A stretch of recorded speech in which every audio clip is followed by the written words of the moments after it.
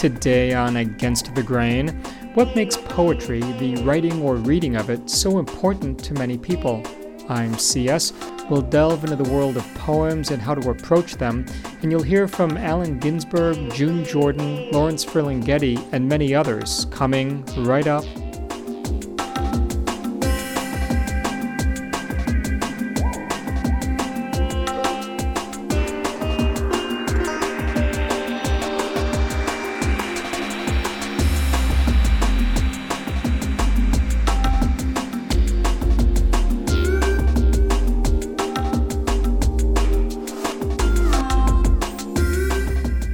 And this is Against the Grain on Pacifica Radio. My name is C.S. Song. Today's program is devoted to poetry and poetic expression. You'll hear poets reciting and at times discussing their work. We'll present poets you've likely heard of and some you probably haven't, iconic poets and up-and-coming ones, a potpourri taken from archival recordings and from readings we've solicited specifically for today's program. Is poetry needed? Is it necessary in these times?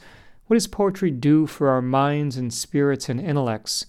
Can poetry express something, do something that no other form of writing can?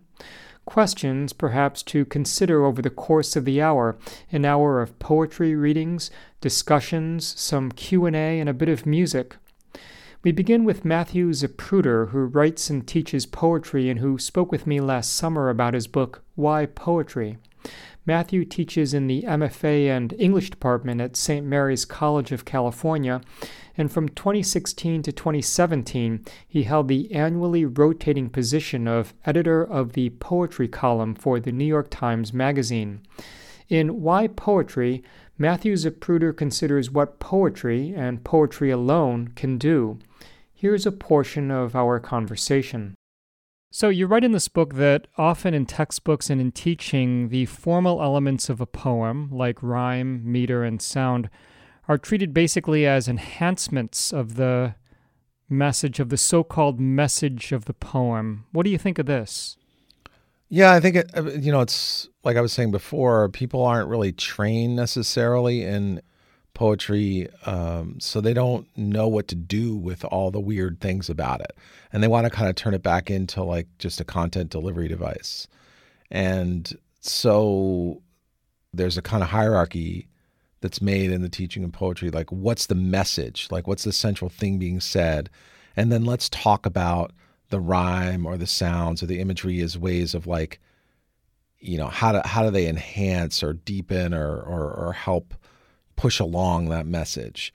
And I kind of hate that because I think it turns poems into propaganda almost, or like advertising. It also just implicitly makes, like I said, a hierarchy where those things about the poem that are its formal elements are not as important as its message. And so in a way, if you were feeling in a slightly less generous mood, you might think, why bother with all that stuff at all? Why not just say what you mean? And I think it is a reasonable question that a lot of students and other people ask. They say, why don't you just say what you mean? Why are you complicating it with all this imagery and elusiveness and rhyme and formal weirdness and everything? Like, what are you doing? If it's really important, why aren't you just saying it?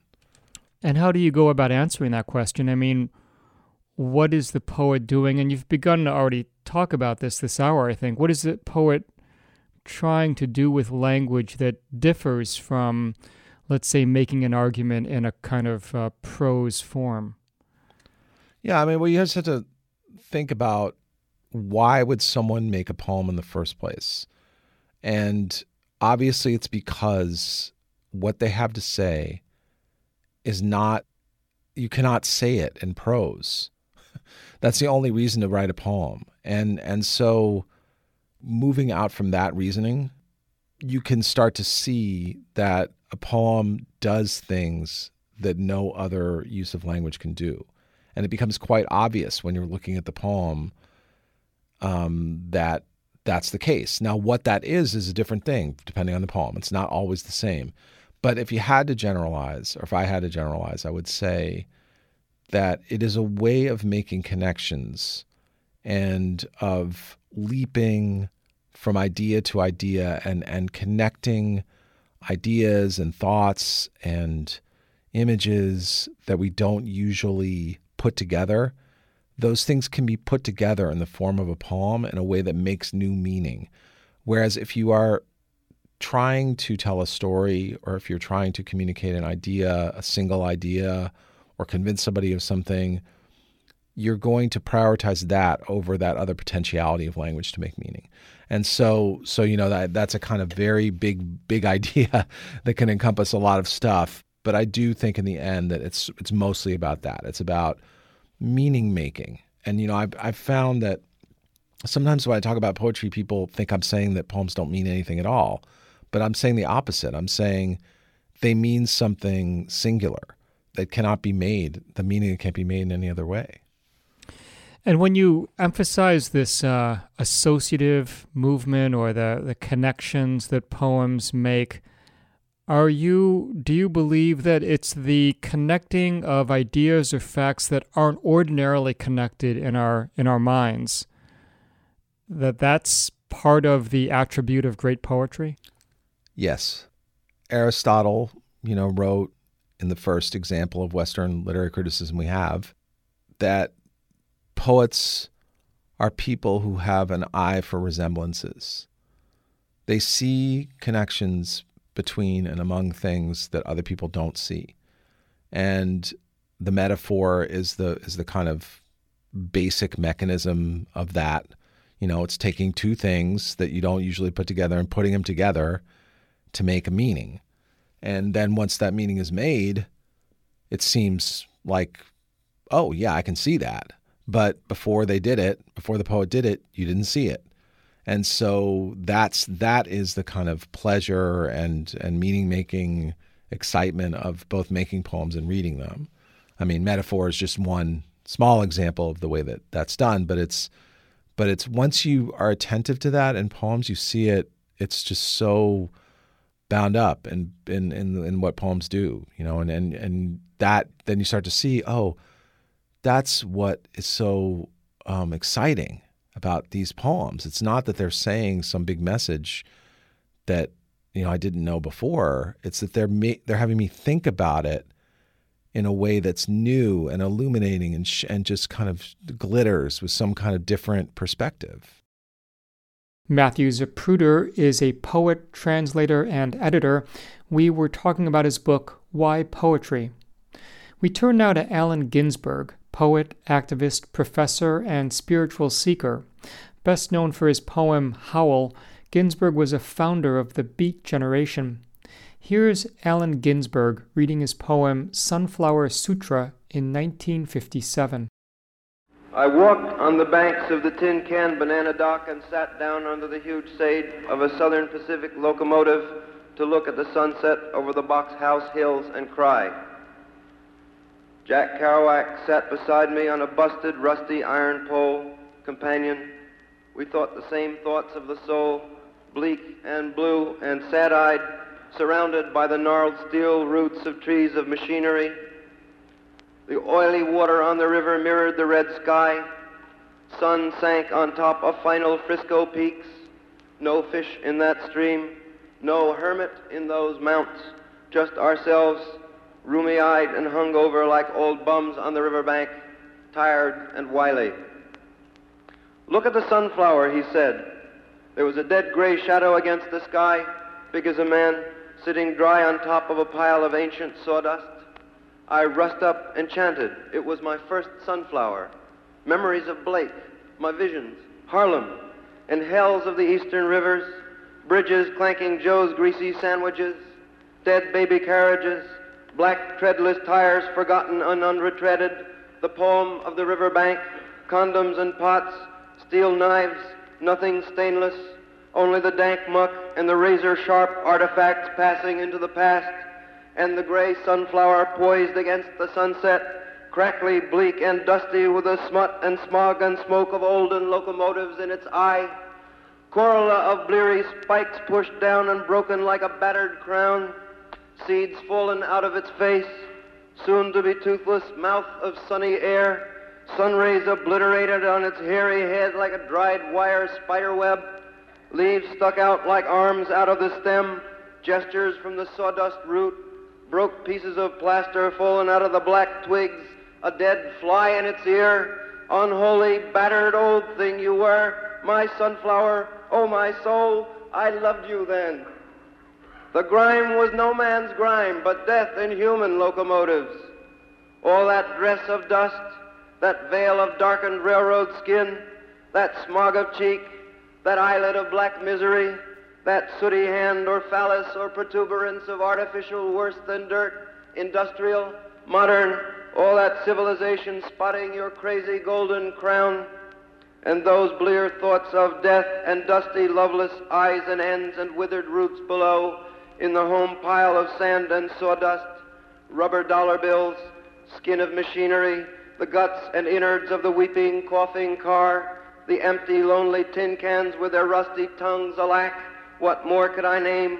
The smoked ashes of some cock cigar, the cuts of wheelbarrows and the milky breasts of cars, all these entangled in your mummied roots, and you there, standing before me in the sunset, all your glory in your form, a perfect beauty of a sunflower, a perfect, excellent, lovely sunflower existence, a sweet natural eye to the new hip moon, woke up alive and excited, grasping in the sunset shadow sunrise golden monthly breeze. How many flies buzzed round you, innocent of your grime, while you cursed the heavens of the railroad and your flower soul? Poor dead flower, when did you forget you were a flower? When did you look at your skin and decide you were an impotent, dirty old locomotive, the ghost of a locomotive, the specter and shade of a once powerful, mad American locomotive? You were never no locomotive, sunflower. You were a sunflower. And you, locomotive, you are a locomotive. Forget me not. So I grabbed up the skeleton-thick sunflower and stuck it at my side like a scepter and deliver my sermon to my soul and Jack's soul too and anyone who'll listen. We're not our skin of grime. We're not dread, bleak, dusty, imageless locomotive. We're beautiful sunflowers inside, blessed by our own seed, and golden, hairy, naked accomplishment bodies, growing into mad, black, formal sunflowers in the sunset, spied on by our eyes, under the shadow of the mad locomotive riverbank, sunset, Frisco, hilly, tin can, evening, sit-down vision. Allen Ginsberg. You heard him refer to his good friend Jack Kerouac. Kerouac was a novelist and poet whose books include On the Road and The Dharma Bums. Kerouac coined the term the Beat Generation. The following recording of Kerouac was included in a 1979 Pacifica radio program called The Beat Poets of San Francisco. What Kerouac was reading from I'm not positive, may be from On the Road, which, yes, is a novel, but there's no denying that the language Kerouac was using, was in some ways inaugurating, was poetic. It introduced a new kind of literary rhythm, or you might say, beat. Here's Jack Kerouac. Now it's jazz. The place is roaring. All beautiful girls in there. One mad brunette at the bar, drunk with her boys. One strange chick I remember from somewhere wearing a simple skirt with pockets, her hands in there. Short haircut, slouched, talking to everybody. Up and down the stairs they come. The bartenders are the regular band of Jack and the heavenly drummer who looks up in the sky with blue eyes, with a beard. He's wailing beer caps of bottles and jamming at the cash register, and everything is going to the beat. It's the beat generation. It's Bayat. It's the beat to keep. It's the beat of the heart.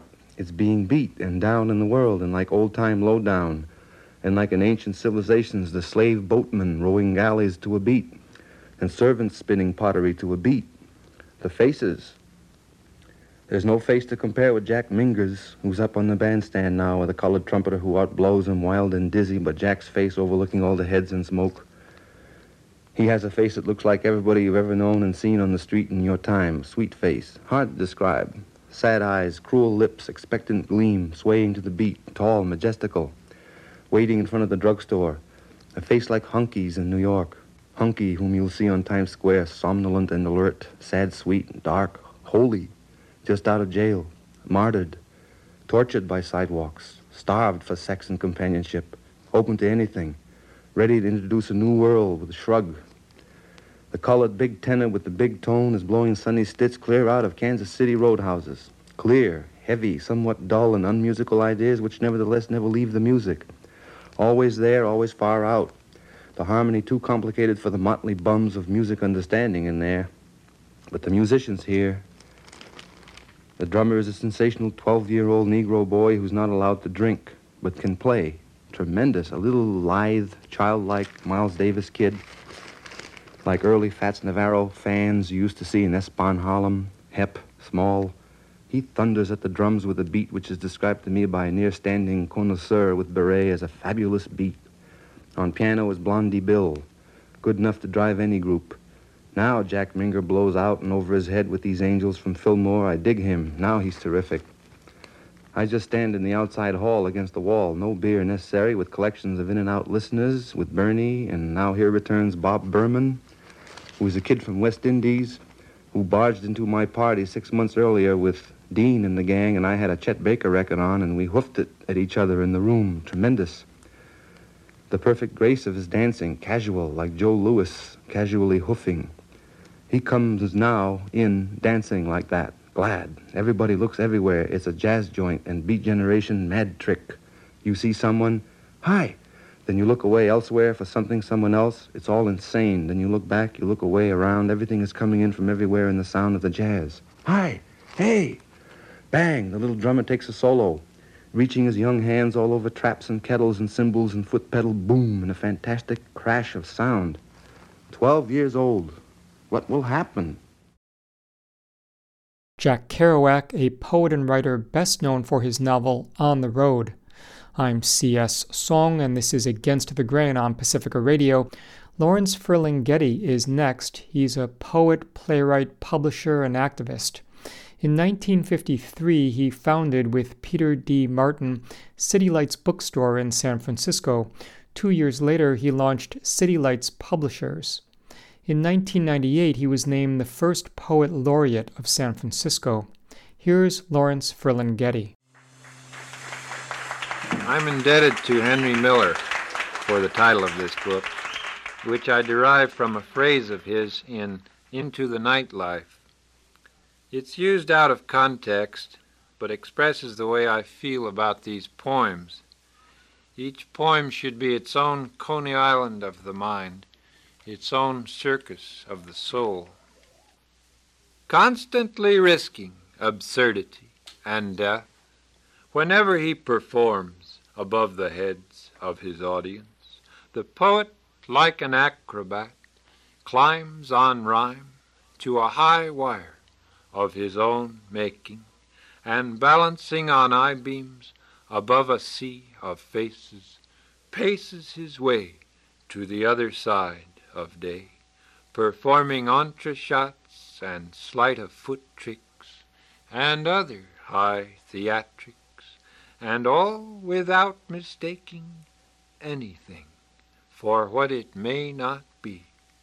For he's the super-realist who must perforce perceive taught truth before the taking of each stance or step in his supposed advance toward that still higher perch where beauty stands and waits with gravity to start her death-defying leap. And he, a little Charlie Chaplin man, who may or may not catch her fair, eternal form spread-eagled in the empty air of existence. Lawrence Ferlinghetti reading his poem Constantly Risking Absurdity, published in his book A Coney Island of the Mind, published in 1958. Ferlinghetti died on February 22, 2021, at the age of 101. The Pacifica Radio Archives doesn't provide a date of that recording, but indications are that it's from the late 1950s. We turn now to June Jordan, poet, activist, essayist, journalist, and teacher. The author of many award-winning books, she also taught at a number of universities, including UC Berkeley, where she founded and directed the influential poetry program Poetry for the People. When June Jordan appeared on the WBAI show The Poet's Craft in what was probably 1974 or 75, she read two of her poems. This is a poem from New Days, the new book of poems, on the murder of two human being black men, Denver A. Smith and Leonard Douglas Brown, at Southern University, Baton Rouge, Louisiana, November 1972. What you have to realize is about private property, like, for example, do you know how much the president's house weighs in at? Do you know that? But see, it's important because obviously that had to be some heavy building, some kind of heavy bricks and whatnot dig. The students stood outside the thing, outside of it, and also on the grass belonging to somebody else, although who the hell can tell who owns the grass? But, well, the governor, he said the students, in addition to standing outside the building that was the house of the president, in addition to that, and in addition to standing on the grass that was growing beside that heavy real estate, in addition, the governor said, the students used, quote, vile language, unquote, and what you have to realize about, quote, vile language, unquote, is what you have to realize about private property, and that is, you and your mother and your father and your sister and your brother, you and you and you be strictly light stuff on them scales. Be strictly human life. Be light stuff weighing in at 0 plus. You better clean your language up. Don't be calling motherfuckers, pigs, animals, murderers. You weighing less than blades of grass the last dog peed on, less than bricks smeared gray by pigeon shit, less than euphemisms for a mercenary and a killer. You be light stuff on them scales. Look out. This is called Poem It's About You, Poem on the Beach. You have two hands absolutely lean and clean to let go the gold, the silver flat or plain rock sand, but hold the purple pieces, atom articles that glorify a color. Yours is orange. Oranges are like you, love, a promising, a calm skin and a juice inside, a juice, a running from the desert. Lord, see how you run. Your body is a long black wing. Your body is a long black wing. I also want to share with you this late 1970s recording of June Jordan answering a question about whether and how her poetry had changed over the years. Well, I think it has changed very much, and I really wasn't aware of it coherently until I tried to put together the poems, for the selected poems that have just come out. And by ordering the poems chronologically, particularly in the political section against the still waters, I could see that whether we're talking about the black-white number here in this country or we're talking about Vietnam, that I think I have changed very definitely. We're speaking in the context of anger, I guess, or let's say a protest, political protest.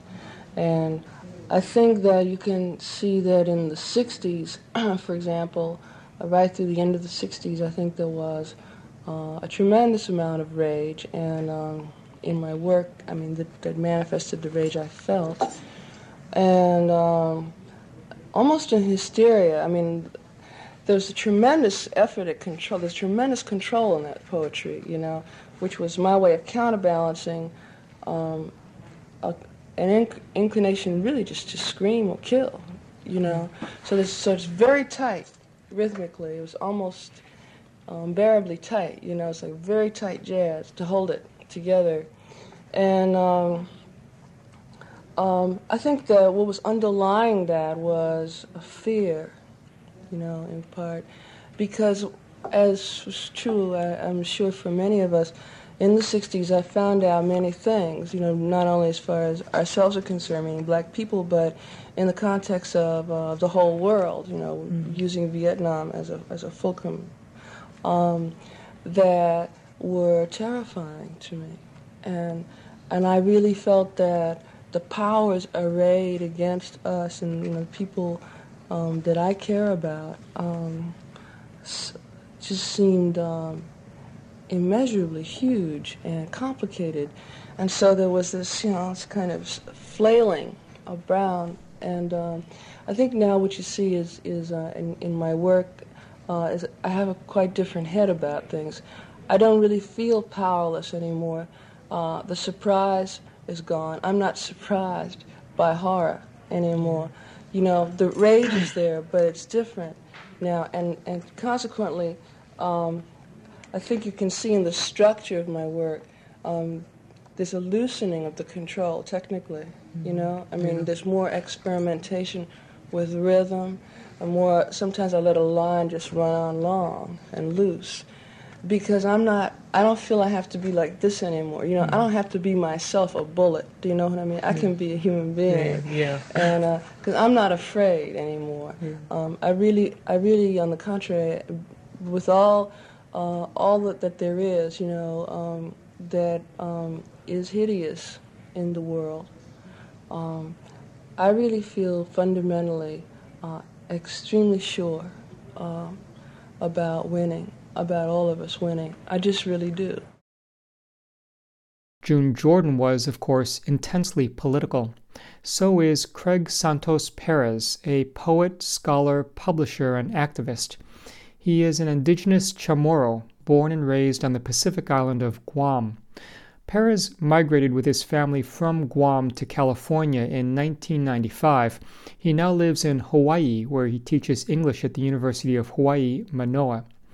Here is Craig Santos Perez in 2015 reading some of his poems. The first are drawn from public comments made in response to an environmental impact statement produced by the U.S. military in relation to a planned U.S. military buildup on Guam. I titled this series of poems Fatal Impact Statements. This is a huge document to digest. It doesn't matter what we gain from the buildup, it's what we lose. Buenas. First off, thank you for the false sense of participation created by the comment period. The opportunity to vent, while completely meaningless, is at very least cathartic. The destruction of the land is a sign of disrespect to our ancestors. How much sewage and solid waste can our island expect? Where are the comments to these issues sent? Who sees them? Will the public see any of these comments? My main reason for being against the military buildup is for what happened in Okinawa. A girl got raped.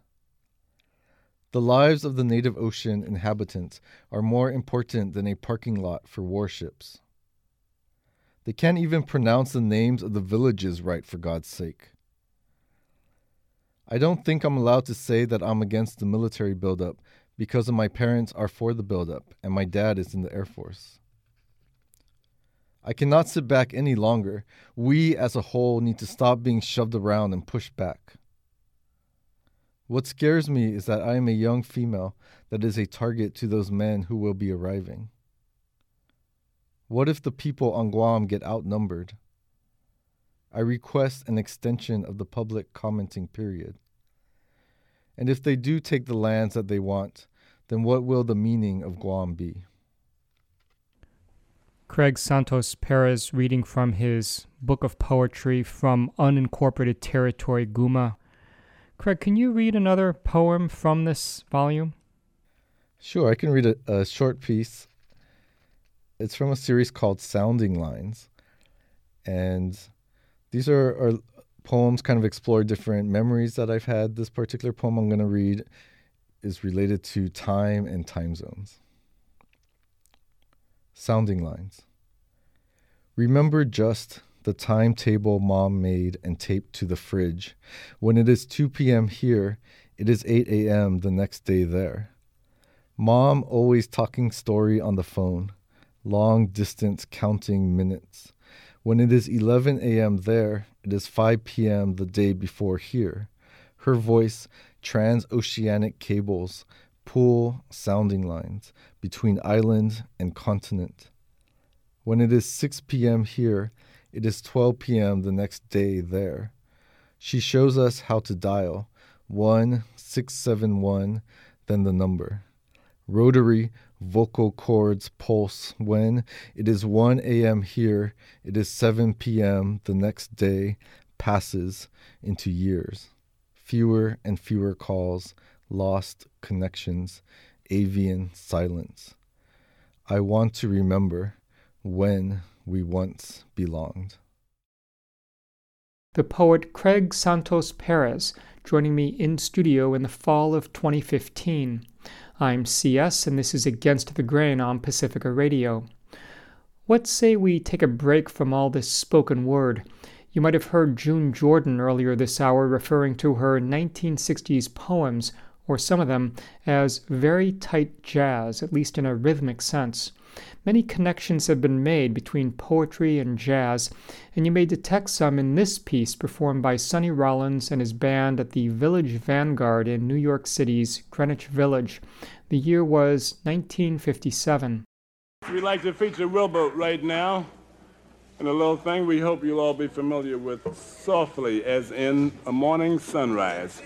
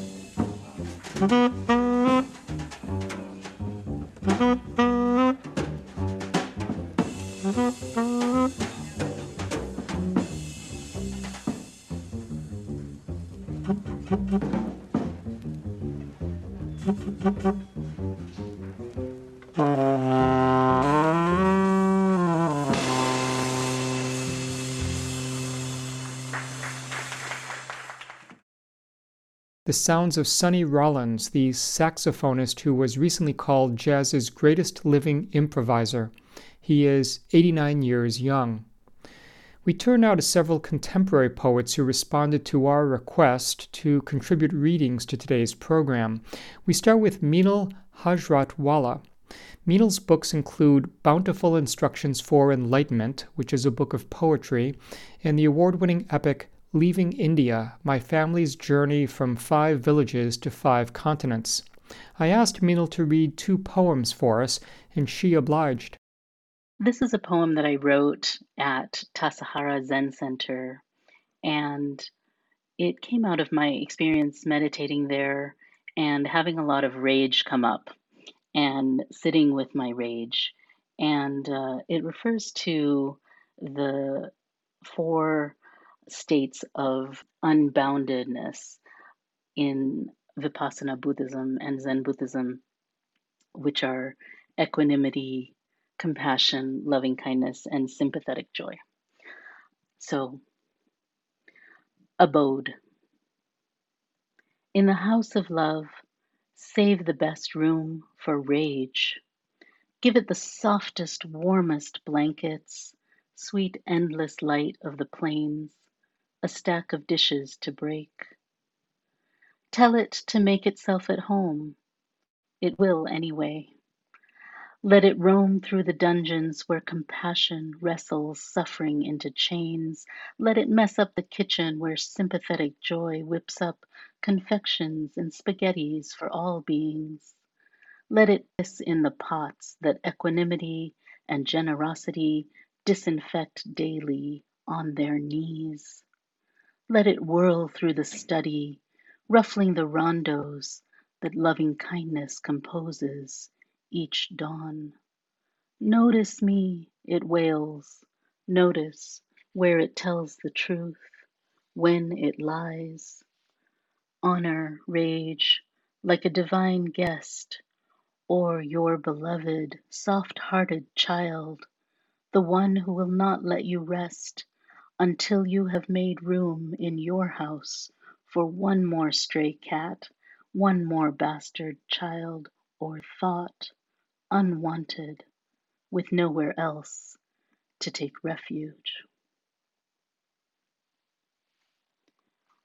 And the second poem I'll read is Minstrelsy, dedicated to Paul Dunbar. And his way of writing poetry influenced me. And in writing this poem, I was thinking about being an Asian American woman writer and the ways that we are pressured to write sometimes. Minstrelsy. My sisters and I write all day and night about silk, its delicate weft, golden peacocks and parrots, rush of wind through ink hair, waiting. Just the word chanted like a sutra, silk, silk, silk, silk, brings the poetry buyers to their knees, stoned on the musk of exotic suffering. Whatever we say, love, war, race, hate, if we wrap it in silk, they will take it home, unminding. It will live in their rooms, amid demons of jade, throw pillows, Chinese funeral papers, marble dust from the Taj Mahal. At night we will wriggle out in ribbons of soft meat, like worms, feasting. Minal Hajratwala. I'm going to spell that MINAL HAJRATWALA. She read 2 poems from her book, Bountiful Instructions for Enlightenment. Minal is also a writing coach. We move now to Mira Martin Parker, a San Francisco-based poet whose work has appeared in Zizova, the Istanbul Literary Review, North Dakota Quarterly, and other publications. Here's Mira. This poem was written as an imagined monologue in the voice of the 18th century German philosopher Immanuel Kant, and is directed at his fellow German philosopher Friedrich Nietzsche, who famously couldn't stand Kant. The poem is intended to be Kant's somewhat patronizing response. As it is and ought to be. It must have been painful seeing truth sprawled out on the page without her dress and powder. She must have looked so undone, under bright lights dissected, examined with cold fingers. In your eyes I had ravaged the maiden, and you kicked and screamed like a child. But really, in the end, even you must admit, it was your own fault, for being curious, for straying from the crib late at night into Father's office. You never should have opened the book and peeked inside at the naked photos of the universe.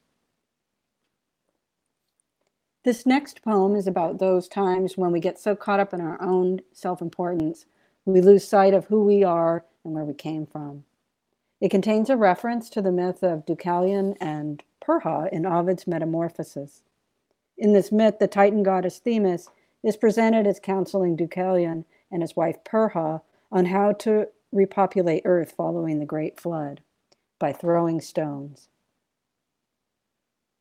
Stone. It's a long way back, too far to remember. Sitting still, not yet torn to pieces, not yet an individual. But soon, throw them about, Themis cries. Little people will emerge. And so, tossed at random, some sort of bacteria, then worms, fish, birds, animals, and finally man. It's beautiful in this world, but mostly unseen, unnoticed. Motion, development, the cracking open of stones. So much time. Then there was you walking in your dark suit. You had a lot on your mind. The afternoon meeting, the conference call. You walked right by when she held out her cup. Please, sir, she cried, but you had forgotten. It's a long way back to being a stone, not yet torn to pieces, not yet a man. Poems by Mira Martin Parker. Mira also writes fiction. Her collection of short stories, The Carpet Merchant's Daughter, won the 2013 5 Quarterly e-Chapbook competition. You are listening to Against the Grain on Pacifica Radio. My name is C.S. Song. Now, if you were with me at the beginning of the hour, you heard Matthew Zapruder talk a bit about how he approaches and thinks about poetry. Matthew is also a poet. His most recent collection is Father's Day. The following two poems you'll hear Matthew read come from his book Sun Bear. The first one is called Poem for a Persian Singer, and the Persian singer is actually a musician named Delkash, and I came across her music kind of by accident and fell in love with it. Poem for a Persian Singer. When I held the envelope full of music my friend had sent, I knew the time a little harmless loneliness would guide my hand, holding the circular polycarbonate plastic disc with the blue letters spelling her name into the machine had come. And I heard her voice inside me make deep, ancient canyons only sunlight has ever known. Some time passes. I suddenly notice it is afternoon. I am standing in the kitchen holding a broom. She stops singing. Alone for a while, the music wanders. Then her voice returns. She says a word. It sounds like glacier. I'm pretty sure the song describes how it feels when something important does not happen. Most of the afternoon, still listening, I think, beautiful old stove. Many people we will never know place their hands on your dials, hoping things would never change. I cannot imagine what it is like for those who know they must stand together, thinking, for too long we have waited for fear which is not a guest to leave. They might shoot us, but we will stay here in the street until we are all at last older sisters to each other. This second poem is called Aubergine. Aubergine. I lie in bed staring at the ceiling. Last night, before I fell asleep, I put the book on the floor. Looking down, I see its spine with the golden, simple name of the old poet who might already be dead. Somehow he used ancient magic, everyone says we don't need anymore, to place inside me that perfect sadness. At last, after all the formal words of love, I could really imagine how terrible someday, not for 50 years or so, but still, for one of us to say goodbye it will be again fear that is almost seasickness, and also surely irrational hope. By that time I will in some way feel ready, through me moves, and then asleep again. I am wearing a dead rich man's black luxurious overcoat. Gold buttons. It is snowing in a vast wooden hallway. I am not cold. Someone laughing says, just watch them learn the same lessons. He means my children I don't have yet. I touch the head of a very important black goat and wake up again. The clock radio says a small tremor shook some part of the desert no one lives in. Tiny drones. We are flown by what we do not know into blue election season. Inevitable spells are cast by warlocks. They move their hands, and factories rise, or stadiums into dust collapse. 8:10 a.m. December, San Francisco, rainy season. You pull on your boots. I call them purple. The label says aubergine.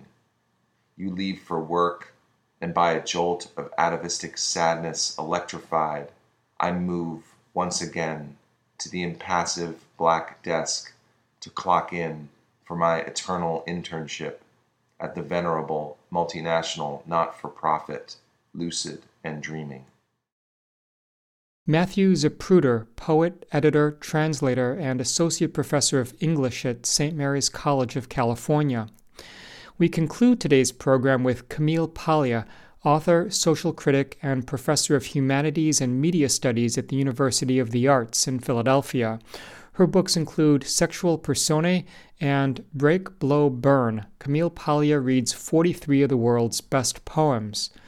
I spoke with Paglia shortly after Break, Blow, Burn came out, and here's what she told me about poetry and how to approach it. You refer at one point to the fact that close reading refines emotion. I wonder if you could elaborate on what that means to you.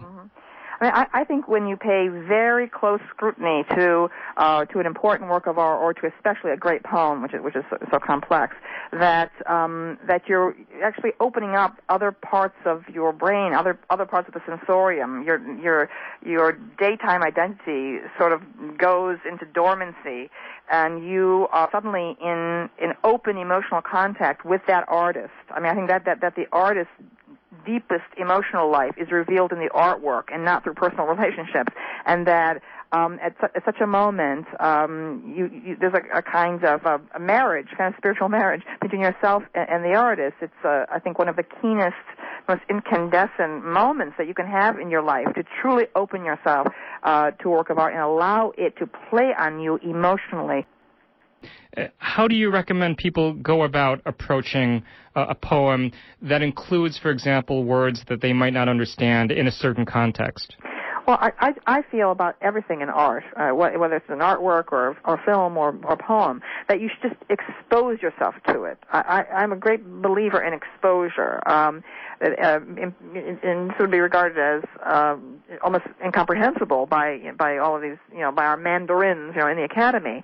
But I believe in instinct and our natural responses. I think that the rational mind works on material later, and that for the first moment you encounter an artwork, you should just let it sort of wash over you. And I say about the poem that you should make yourself completely still and blank. It's almost like Zen or something. Go completely blank. Just turn everything off and let it happen to you, and listen to it and let it work on you. And this is the way I worked with the poems. And the book is why it took 5 years to write, even though most of the book, it deals with poems I had taught again and again in the classroom, is that I have to let the thing happen to me, and I feel that some of my best ideas, my best associations, with what I'm reading or what I'm looking at in art, that it comes from someplace else. It comes just this burbling up from the dream life.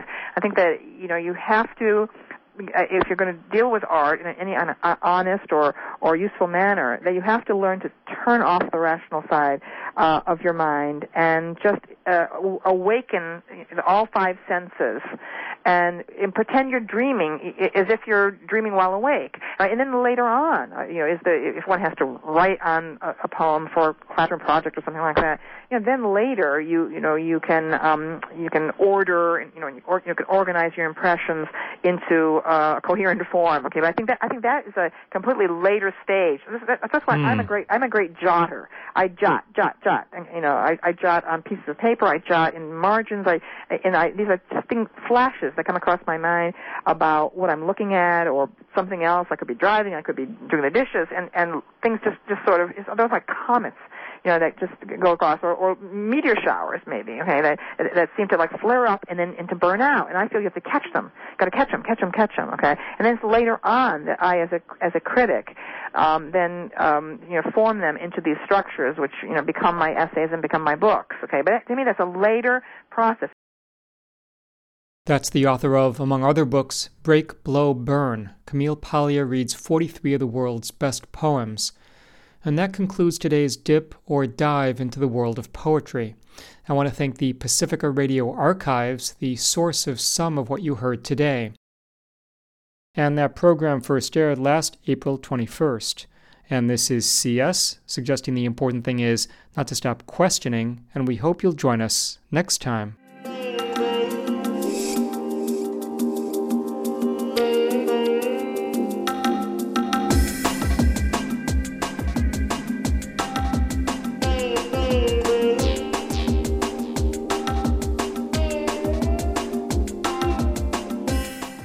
Against the Grain is produced by Sasha Lilly and C.S. Song. You can visit us online at againstthegrain.org, where you'll find on-demand and downloadable audio, resources, and more. You can check us out on Facebook at Against the Grain Radio, and you can follow us on Twitter at Radio Against.